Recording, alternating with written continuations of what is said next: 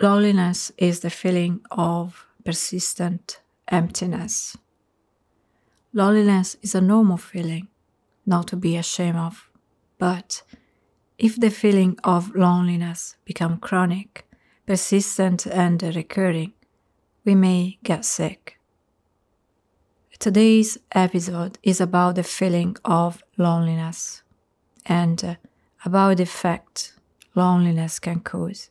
We will have a quick look at the world where we live, a brief mention about how our minds works, and a short introduction on our emotional resilience to understand more about loneliness.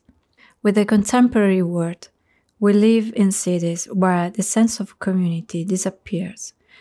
Sometimes we live in an environment where the focus is on competition and individualism. Close connections are hard to find, and we lack good quality relationships. Stress from loneliness is a physical and a social pain. Technology doesn't help. In this social media era, where everybody seems to be connected online, in reality, connections are futile. There is no interaction or human connection in conversations made in social media. It's almost impossible to create relationships, and the lack of relationships makes us lonely. In this need for connections, we need to start to interact with people in real life. We may start sharing our thoughts with others in a spontaneous and authentic way. In any occasion, in a shop, at the tube station. To be socially connected, we need to start appreciating the world and life we have, our mind. We are social animals, and we feel assured if we are connected with other people. If we feel lonely, it's because we feel not connected or we don't have good quality connections. But why? Because we feel included, appreciated, and we have approval from others. If we feel disconnected from others, we feel lonely even if we are in a group of people. We may experience a sense of rejection or isolation.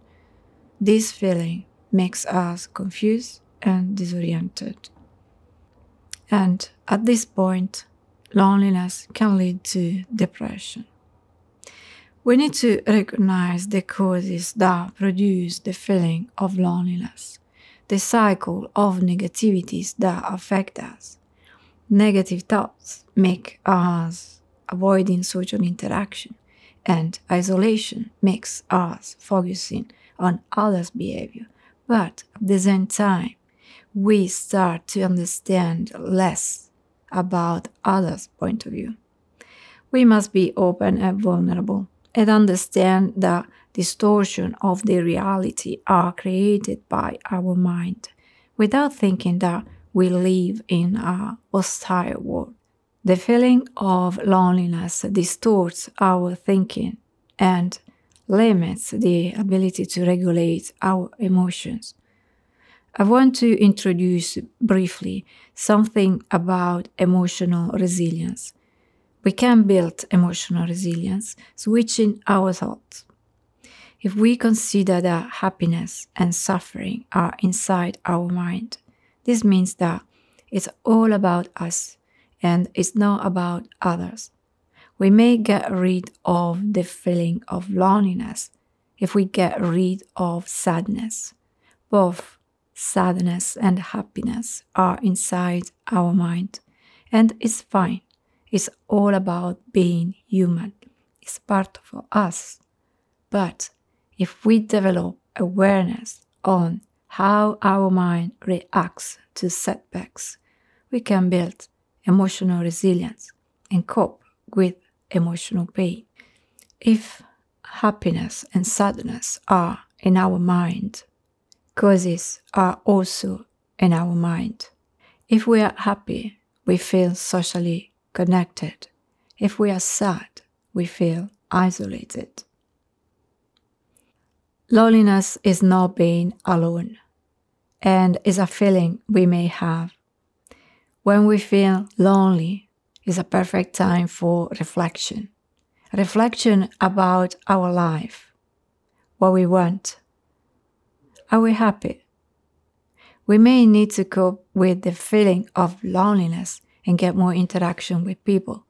But this is about us, what we think, how we interact. Are we grateful for what we have? Thank you for listening to this conversation. I want to invite you to get in touch and share your thoughts about loneliness. To get in touch with me, find my contact details in the episode description. Thank you, and see you in the next episode.